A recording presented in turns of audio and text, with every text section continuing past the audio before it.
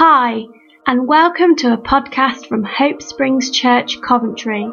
For more, please find us on Facebook at Hope Springs Church, or on Twitter, we're at Hope Springs Cov. Thank you and enjoy.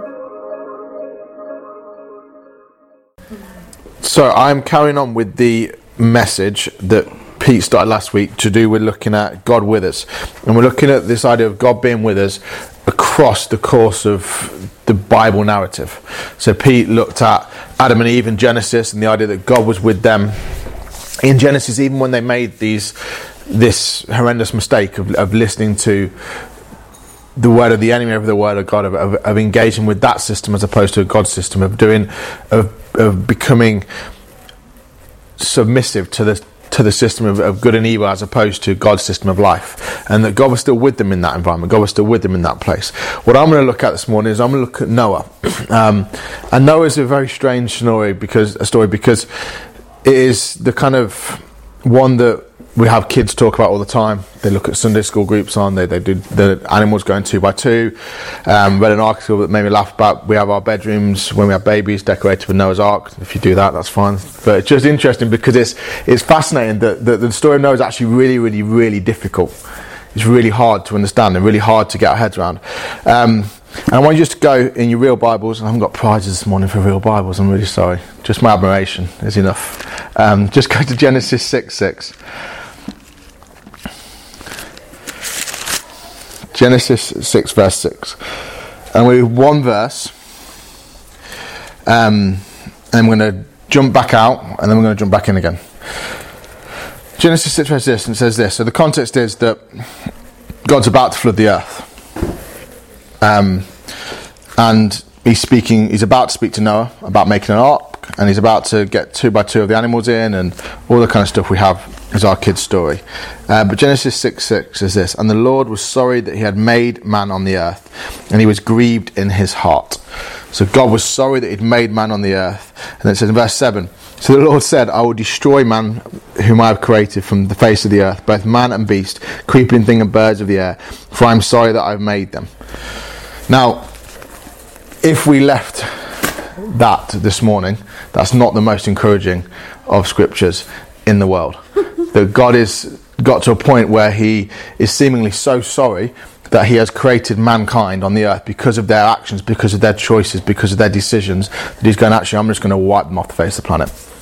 Man, woman, children, animals, insects, bugs, everything is going to just be completely gone, and I'm going to start again. Okay? That's what Genesis looks like. That's what the Noah story looks like. That God is gone, actually, a lot of you have done my head enough. That's the end of it. Noah's kind of okay. I'll stick with Noah and we'll start again with Noah. But everyone else, forget about it. And that really it is what it looks like, except for the fact that things don't always look the way they appear. For example, I'm sure nobody in this room has ever read an article on Facebook and misinterpreted that person's post, or misinterpreted that person's motivation behind that post, or ever reacted to someone's post on Facebook that was inappropriate. I'm sure no one in this room's ever done. I've never done that, obviously, but I'm aware people do. Okay, so and obviously no one in this room will do that. I'm sure that no one has ever seen someone in a situation and assumed the worst of them in that situation. Maybe that you've seen a friend having a drink with another person, they're married, and you think, what's going on in that situation? You've never assumed the worst. Or you've seen someone doing something or seemingly to do something in any kind of circumstance and gone, well, they're definitely doing something dodgy there. I'm sure none of us have ever done that at any point ever. And I'm sure none of us have ever based our entire opinion about somebody based on the news stories that we hear about them. I'm sure that all of us definitely know Donald Trump personally. I'm sure that every single one of us in this room knows Justin Bieber, and therefore our opinion of them is based on our conversations with them and our interactions with them, as opposed to the media that presents information about them. I'm sure all of us have that personal thing, because I obviously know, anytime I speak about celebrities, because I know them personally. My point in all of that is stuff isn't always as it seems, and we know that. We know that actually the way we can view situations can be completely misguided based on our own agenda, based on information of other people presenting, based on stuff. Doesn't mean there's not truth in stuff. It just means that actually we can read situations wrong sometimes. And whilst I'm not completely framing the Noah account in that context, I think it's important to think, okay, this jars against our understanding of God. Why does it jar against our understanding of God? Because actually we have an understanding of God that's very different to this, and therefore we have to look at it in a different kind of way. And I want to just kind of give a bit of context to that before we go back into the Genesis account. If we just go to 1 Corinthians 13.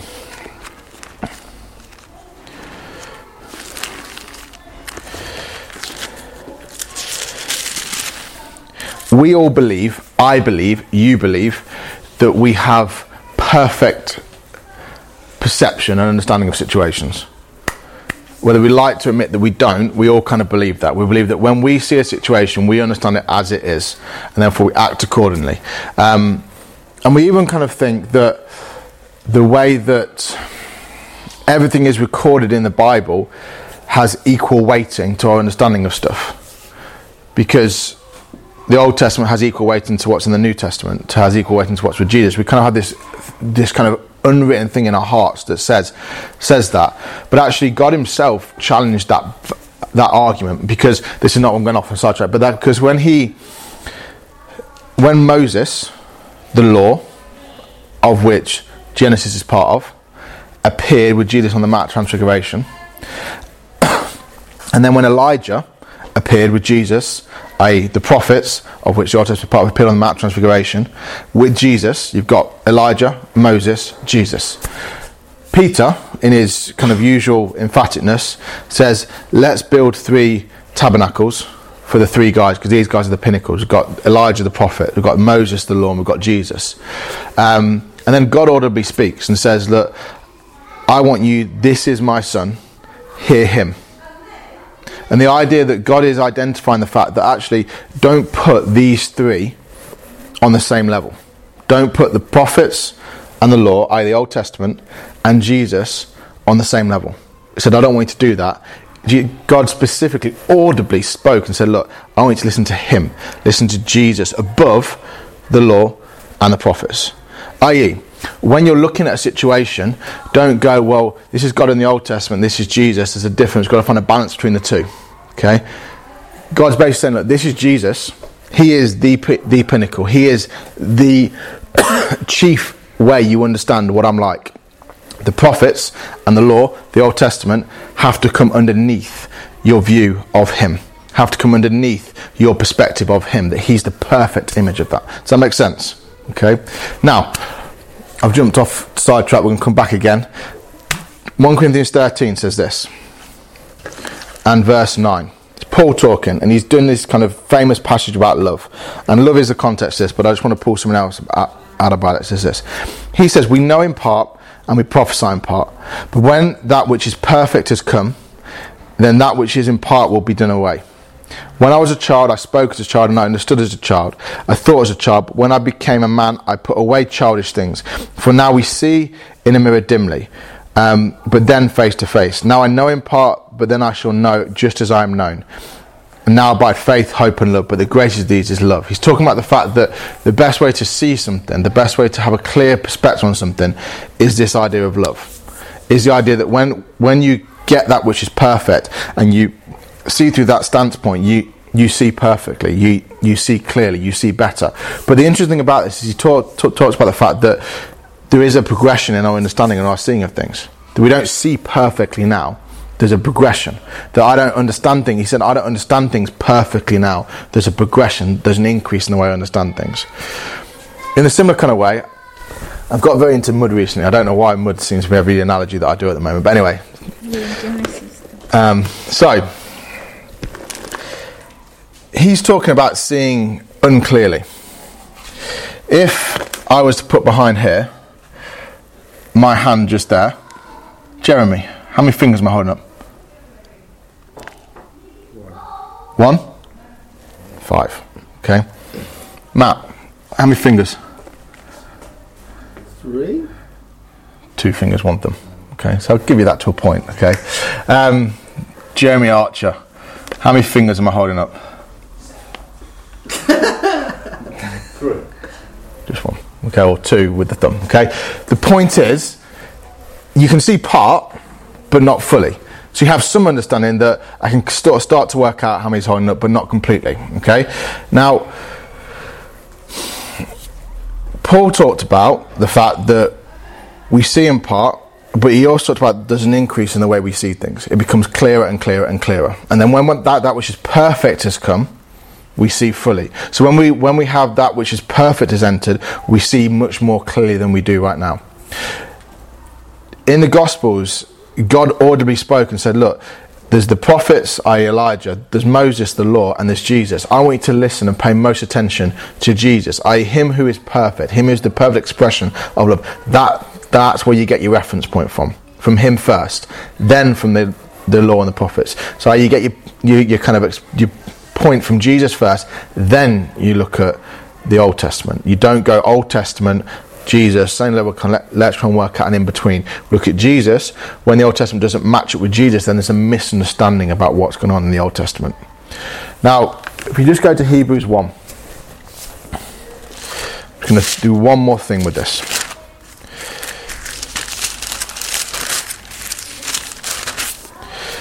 And this is what I want to kind of get across this morning, that things aren't always as they seem.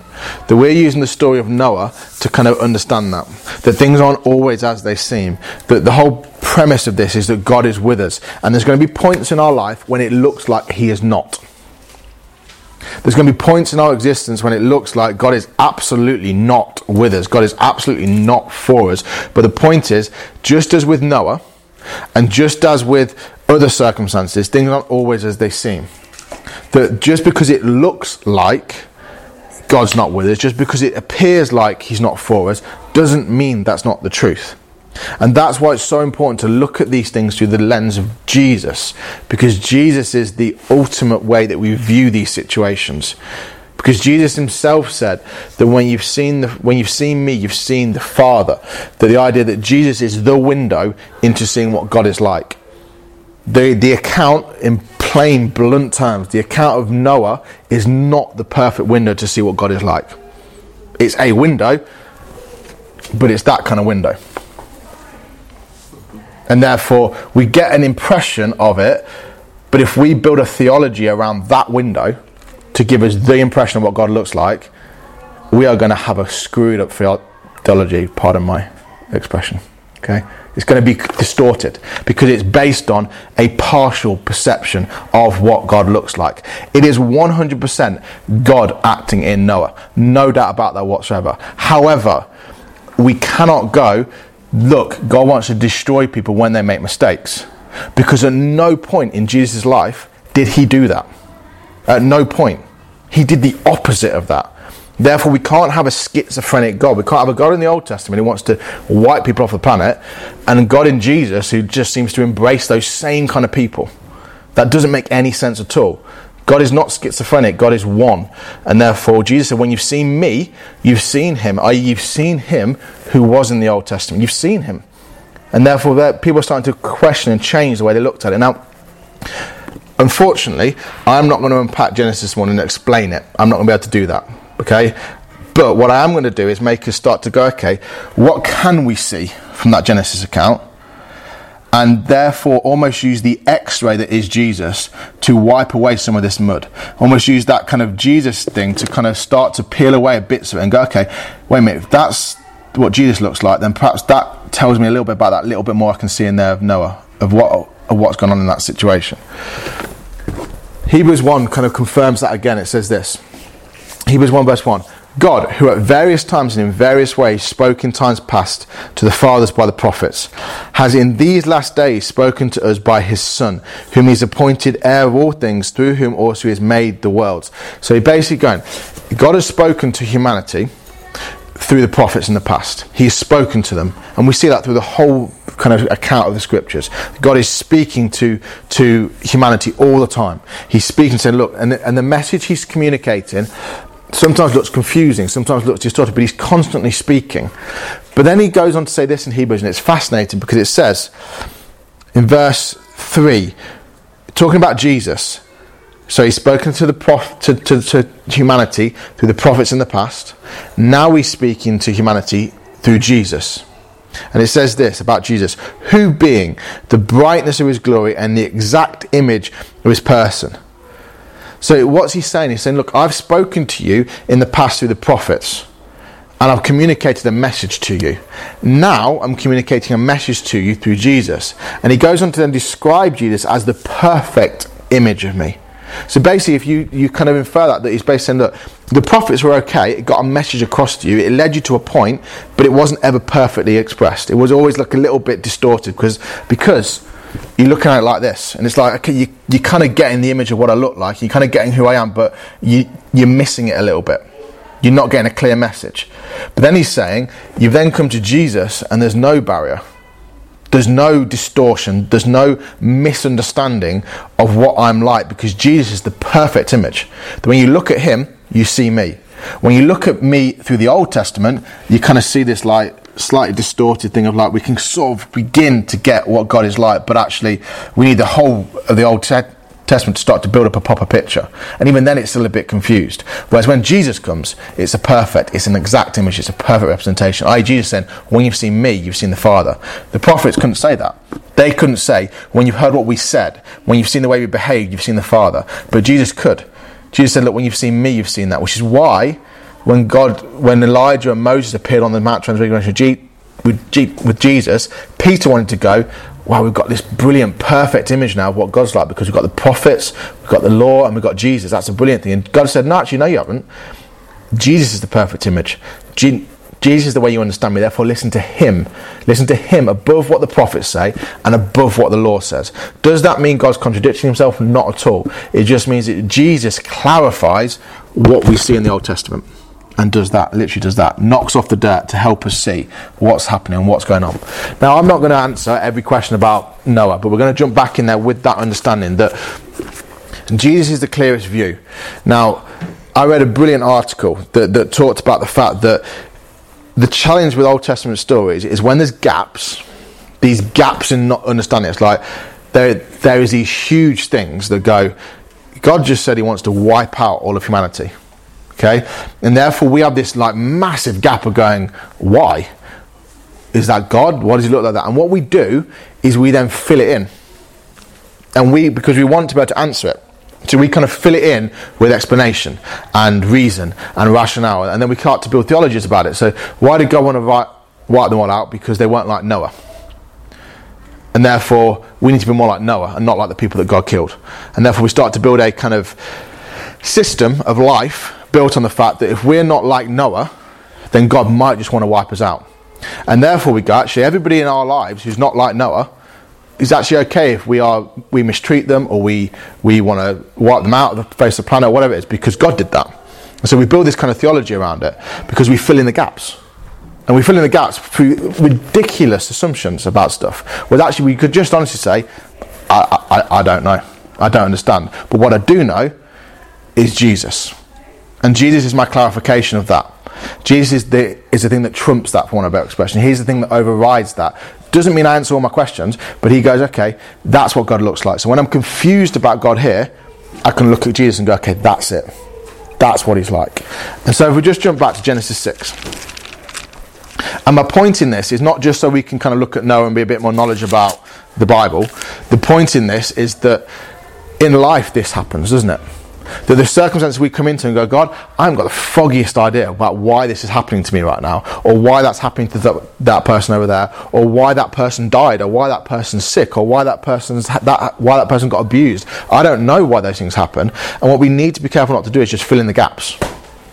Well, maybe that person is sick because they did something and they didn't listen to God, or whatever, and then we fill in the gaps. Or maybe that person got abused because of X, Y, and Z, or maybe that person died because of this, that, and the other, and we fill in the gaps because we want answers. And I'm not trying to say that let's just become people that just go, oh, whatever happens, happens. Be people that are tenacious to see the sick healed and the dead raised and the abused put into families where they're safe. Absolutely that. But in the same way with Noah, we can't go when it looks like God's not here, or it looks like God's abandoned us, or it looks like God's not for us. let's fill in the gaps. In life, we go, okay, God, I know you for me. Why? Because I look at Jesus. And I see he was someone in the dirt, in the messiest places with people. He didn't wipe them out. He didn't abandon them. And therefore, even though it looks like right now you want to abandon me, even though it looks like right now you abandoned that person who died, I know that's not true because Jesus. And that's the answer. And that sounds very Sunday school, because Jesus. As opposed to, but what about Noah? That cannot be our pinnacle. It can't be like, well, Noah's the example. No, he's not. Jesus is the example, and Noah falls somewhere underneath all that. And therefore, that's what we look to first. And it might start to help us explain other stuff. We may do, we may not do. Okay, so Genesis 6. And that's a long introduction. We'll start at verse 5. Okay, Genesis 6 verse 5. Then it says this: Then the Lord saw that the wickedness of man was great in the earth, and that listen to this description, and that every intent or motivation of the thoughts of his heart was evil all the time. Okay, we're also not talking about right now some people who have just told a white lie. We are talking about humanity being at such a point that every intention, every single one of their hearts was evil, not just when they had a bad day, but all of the time. So there is nothing good going on in this current situation. Now, does that justify God wiping them out if we read it on a face value? I don't believe so, because Jesus still encountered people who you could argue were that extreme, and yet he didn't wipe them out.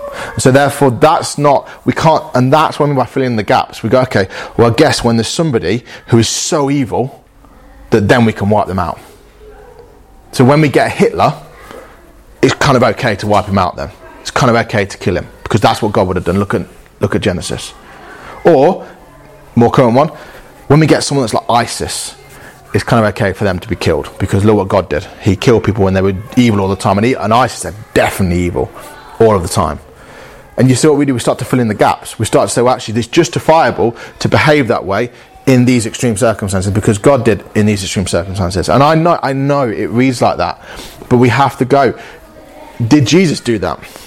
When he encountered the kind of worst of humanity, did he do that? No, he didn't. Therefore, why does it look like God didn't here? I haven't got all the answers to that, but I know Jesus, and therefore that's my kind of trump card. Let's use it as that, my trump card. And it says this: and the Lord was sorry that he had made man on the earth, and he was grieved in his heart. So the Lord said, I will destroy man whom I have created from the face of the earth, both man and beast, creeping thing and birds of the air, for I am sorry that I have made them. But Noah found grace in the eyes of the Lord. Verse 9. This is the genealogy of Noah. Noah was a just man, perfect in his generations. Noah walked with God. And boom, we have an answer, don't we? That the only person on the face of the planet that was perfect, that was good, that was blameless is Noah. Therefore, if I don't want to be wiped out by an angry, abusive God, I've got to be perfect and do all that kind of stuff. And therefore what it does, it creates a legalism. And I go, okay, if I live my life perfectly, then God will be for me. If I do this, then God will be for me. But did Jesus do that? No. Jesus didn't say, if you're good, I'll help you. If you're bad, I'm gonna wipe you out. Jesus did the opposite. If because you've made all these mistakes, I will die on a cross for you. So why does it look like God did another thing? The interesting thing about this is that a few little points are, because to me, what we can get from this account is these little pockets of windows here. Is this bit here, where we start to see something of God just creep through. Or this bit here, where we start to see something of God just like peer through. And the problem is, we can't see the other bits. And therefore we kind of make big sweeping statements. But actually we can see little bits of something just pop through. For example, little statements like God saying, I'm sorry I made man on the earth. He doesn't say, I'm sorry I made man. He said, I'm sorry I made man on the earth. Because perhaps there's an impact of that, look what they've done to the earth. Look what's happened. He's not saying I don't want anything to do with mankind anymore. Also interesting little side note that it said Noah found grace in God's eyes. Grace is undeserved, unmerited favour. Therefore the grace that Noah found is not because he deserved it. And therefore we have another question. Why was it only Noah? Was that God's intention that it only be one person? Or was God's intention that it be as many who were responsive and wanted to him and to be involved in that? Was the ark destined to be for one family? Or was the ark destined to be for all who were welcomed? I don't know, and the answers aren't there. But that's the interesting thing, isn't it? Did God just intend just to rescue Noah? Did God just intend just to take this one family and actually go to hell with the rest of you? Okay? Or did God go, whoever's open? Because we know from the chronology of Scripture that God, with people like Job and Abraham, God was constantly looking for people to work with him. Constantly looking for people to interact with him. And some said yes and some said no. Was that the situation with this? I don't know. I haven't got an answer to that. But it's just, the point is when you're doubting something, you ask questions. And we trust that God starts to come in and fill those gaps in. But it also says that Noah was a just man, perfect in his generations. That word does not mean perfect. It more means that he was good to go.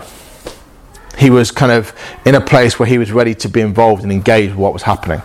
Not perfect. And we see from Noah that he wasn't perfect, because when he came out of the ark, he also did stuff that was imperfect. This is not about a theology for perfectionism, or I will be morally right and morally good all the time and that's when God will use me. Because that's not what we see throughout the rest of the kind of accounts of Scriptures or Jesus. And therefore it's important we don't fill in the gaps with stuff that's not true. And the same in our lives. We don't fill in the gaps with stuff to try and justify the circumstances we find ourselves in. We said look to Jesus. And we go, okay, Jesus, you're the explanation for everything. Therefore I'm going to look to you. And if this doesn't fit in, I'm going to kind of use that as something to help me understand more of you.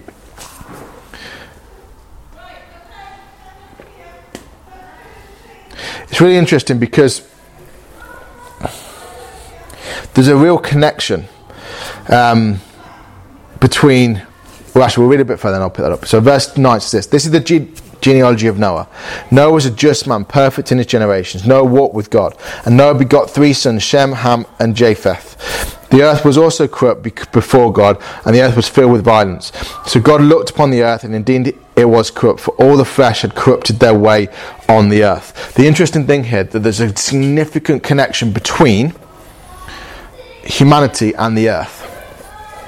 Humanity and the soil, humanity and the dust of the earth, humanity and the kind of actual physical makeup of the earth, the trees and the plants and the soil and the animals. There's a connection between what humanity does and how they, in this context, how they sin and the impact that has on the earth and the way that changes the environment, the way that changes the earth. Why do I say that? Because this isn't something that's just affected people and people live in this kind of like place and everything else is fine, but this idea that actually because of the actions of people, it's affected the whole planet. It's affected everywhere and it's impacted everywhere, and this kind of thing has changed the very dynamic of the earth. And the fascinating thing is that God's intention in this thing, the thing we do seem to pick up, is that Noah's there to do something about redeeming and bringing back the planet to the way that God intended it to be. Now, that doesn't mean that we think God justifies the wiping out of thousands and thousands of people to get that aim. But it does suggest that actually God's intention with this is to bring a refreshing, is to bring a change, is to bring a hope back to humanity, to restore humanity to something that it was before. Because it says in Genesis 5 verse 29, and it says, talking about the genealogy of Adam, and it picks up in 29 about Noah. It says, and he called his name Noah, and Noah means rest or relief, saying, this one will comfort us or bring relief concerning our work and the toil of our hands, because of the ground which the Lord has cursed. So this idea that Noah's there to bring a relief to what's happened because of the decisions and actions of man. That Noah's life is there to bring a relief to the fact that Adam and Eve have fallen and the earth has gone to pot. And Noah's there to bring a relief to that. Now, does that mean that the intentionality was that everybody who wanted to be part of that could be?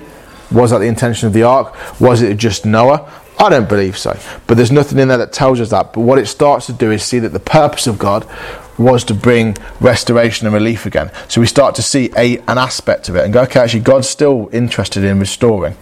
God's still interested in restoring here. Therefore, I'm going to just know that. From this story, I'm going to know that God wants to restore. Can I explain why everyone died? No. But I can say that God wants to restore and bring relief and bring society and humanity back to a place of goodness, back to where he wanted them to be in the first place. And it's like we start to see pockets of the nature and the character of God that we see in Jesus. That we see that in here, even though in amongst it all, there's all this dirt and this distortion of the way we see God.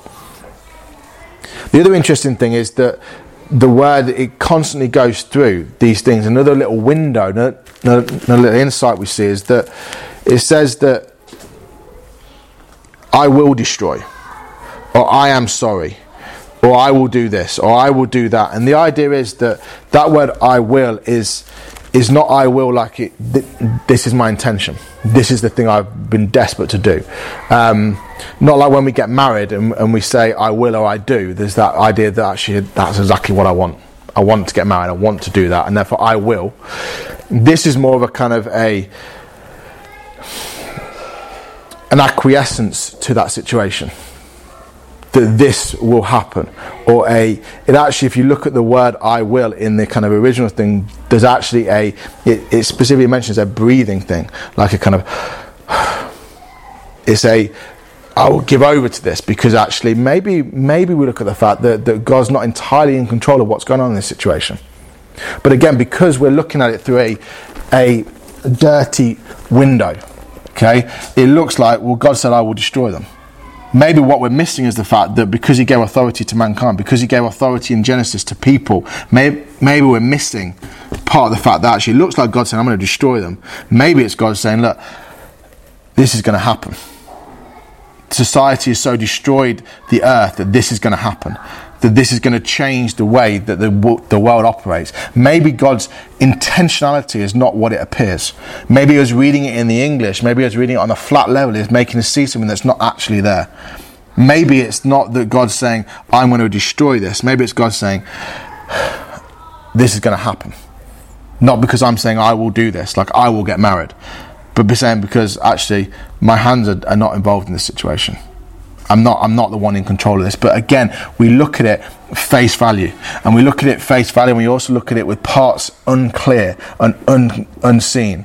But we've got to start to focus on the fact that what do we know that God wanted to restore? What do we know that God wanted to work with humanity because he worked with Noah? What do we know is that this story, interestingly, goes very kind of counter to other ancient stories about floods. Most other ancient stories, not of the Bible, but of other kind of communities and groups, had this idea that the gods were angry with people. That the gods wanted to wipe people out because they become irritating and noisy and disruptive and evil. And therefore the gods wanted to just destroy them and flood the earth to wipe them out and start again. And yet in the Genesis account, the Bible narrative kind of gives this impression that actually God isn't, his intention isn't to wipe out. That's not the primary aim. The primary aim is not to destroy humanity because he's irritated by them. The primary aim is to bring restoration and relief and bring something new there. That is constant dialogue that we do see is that they've damaged the earth. That every intention, everything is evil. That there's almost like a sadness attached to him in the description of what's going on with this. And therefore that's the primary narrative that carries through this thing. Why did everyone die? I don't know. Was everyone else included in this to come into the ark? I don't know. But what we do see is God wanted to restore, and God wanted to bring something new, and God wanted to work with humanity because he worked with Noah, and God wanted to do these things. And it starts to help us see, actually, if God wants to restore here, and God wants to work with humanity here, and God wanted to bring a freshness and a newness here, those bits of the jigsaw piece, those bits of the puzzle start to build something different. And the bits I can't see, the bits I don't understand, perhaps those aren't as damning of the nature of God as I think they are. Perhaps those bits don't give the impression of this God that just wanted to wipe people out the way that they look like. And then when we come into our own lives, and I'm going to stop there from a Noah point of view, when we come into our own lives and I look at my life and I go, okay, God, this situation looks like you're not interested in what's going on in my life whatsoever. That people are sick that I care about, that my job has gone to pot, that this has happened, and you look like you're a million miles away. What God's encouraging us to do is to go, okay, but what in all of that, where can you see me moving? What can you see me doing? And as we start to focus on that, it starts to help us bring a faith back to go, actually, God, I can see you in this set of circumstances. Everything else looks like it's mud, it's dirt, it's horrible. But actually in this point, I can see something. And perhaps that starts to give me a better perspective of what you look like than this bit over here where I can't see. And actually I can see you here, God, as well. And I can see you in these little pockets of space, and it starts to build a picture up of what you look like. And as I start to do that, and as I start to see that, and I start to look at it through the eyes of Jesus, and I start to look at it through the lens of Jesus, it starts to take away some of these other bits. And I see actually with Jesus' life, I can see that he worked with those who are in the most messy, disgusting, self-inflicted problems of their own life. Because sometimes people will go, well, I look at God and I can see, God, you're working in that part of my life because I've earned that part of my life. Because I've done good in that part of my life, and I can see why you're working there, God. As opposed to, God, you're working there because you love me. And not in this part of my life, maybe not because you hate me or you don't like me in that part, but actually you also care for me in that part, because I see Jesus care for people that even made their own mistakes and he still helped them. And I can see that Jesus helped people who were unkind to other people. And I can see that Jesus helped people who had just been excommunicated from society. And I can see that Jesus restored people's dignity and identity. And I can see that Jesus kind of changed the way that he dealt with people all the time. I can see Jesus even dealt with the religious as well. And it starts to make us realise, as I look at it in my own life, that actually God, what I thought was you being distant, what I thought was you being not interested, what I thought was you not caring, is actually you working behind the scenes all the time. And you're being involved in every part of my life all the time. And because I'm looking at it through the lens of Jesus, and the same way that we look at it through the lens of Jesus in Noah, and we look at that thing, we can't explain everything, we can't answer every question, but we can start to see little pockets of the nature of God pop through in that. In the same way in our own lives, can I see the little pockets of the nature of God pop through? Can I see his faithfulness in parts of my life where I didn't think his faithfulness existed? Because actually I start to connect ideas, and it makes a connection. I start to see the way that God is, and the way that God operates, and the way that he's working in my life too. Because God is with us and God is for us, even if in certain moments, in certain situations, we don't feel it and we don't see it and we don't understand it. He is behind the scenes, because when I look at the life of Jesus, Jesus, you work with every single type of person in society. That John talked about, there was so much written down, and so there could be so much written down about what Jesus did, that it would fill the earth with books. So Jesus did a phenomenal amount of stuff. So why did they write down what they wrote down? Why did the kind of Matthew, Mark, Luke and John, why did they record what they recorded? Because I believe they were inspired by the Holy Spirit to do it in such a way that it covered the entirety of society. That we see Jesus' interaction with every single type of person. So that there's nobody who is excluded. There's nobody who can say, look, I can't see in the life of Jesus where he would help me.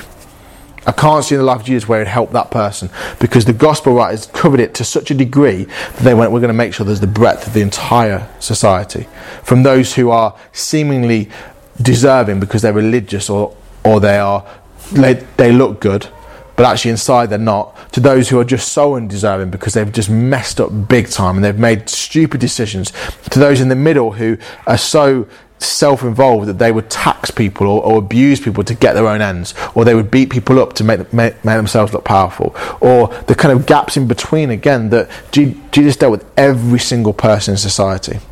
And therefore when I look at my own life, that message rings through and goes, God, thank you that I fit into that. I fit into that bracket. That person at work fits into that bracket. That person in my neighbourhood fits into that bracket of you wanting to work and be involved in their life. And therefore I start to look at it much more clearly and much more obviously, because I see it now through a much clearer lens. I see it now much more clearer picture, as opposed to letting my theology be built on things solely like Noah. And letting that be the thing that leads my understanding. That if I get it right, then I'm okay. If I don't, then God's going to wipe me out. But actually seeing God, that even in Noah, you wanted to restore. You wanted to bring a newness and a freshness back in. You want to work with humanity because you work with Noah. That God's involving himself in that. And the same in our lives. He's involving ourselves. And the Holy Spirit wants to help us to see that and to understand that. So Holy Spirit, I just ask that. I ask that you would help to illuminate our understanding of where you're working in our lives, that it would begin to bring faith, and it begin to bring hope, and it begin to bring perseverance and tenacity, that we wouldn't become disheartened by focusing on the bits that are confusing and we're uncertain about, but we begin to be inspired and encouraged and emboldened by seeing where you are doing what you're doing, and knowing that actually the bits we can't see and the bits we don't understand doesn't mean your absence, but just means we don't see. And we can be confident of the fact that even in those places you're working and you're operating and you're moving, because we look at the life of Jesus and see that there was no area, no aspect of society, no aspect of a person's life that he did not involve himself in. And in the same with us and our families and our friends and our work colleagues and our neighbourhoods and our city, that there's nobody that falls outside of the remit of your heart and your compassion and your love, that every single person, every single part of their lives falls into that inclusion into your heart and your love and your grace toward them. In Jesus' name, amen.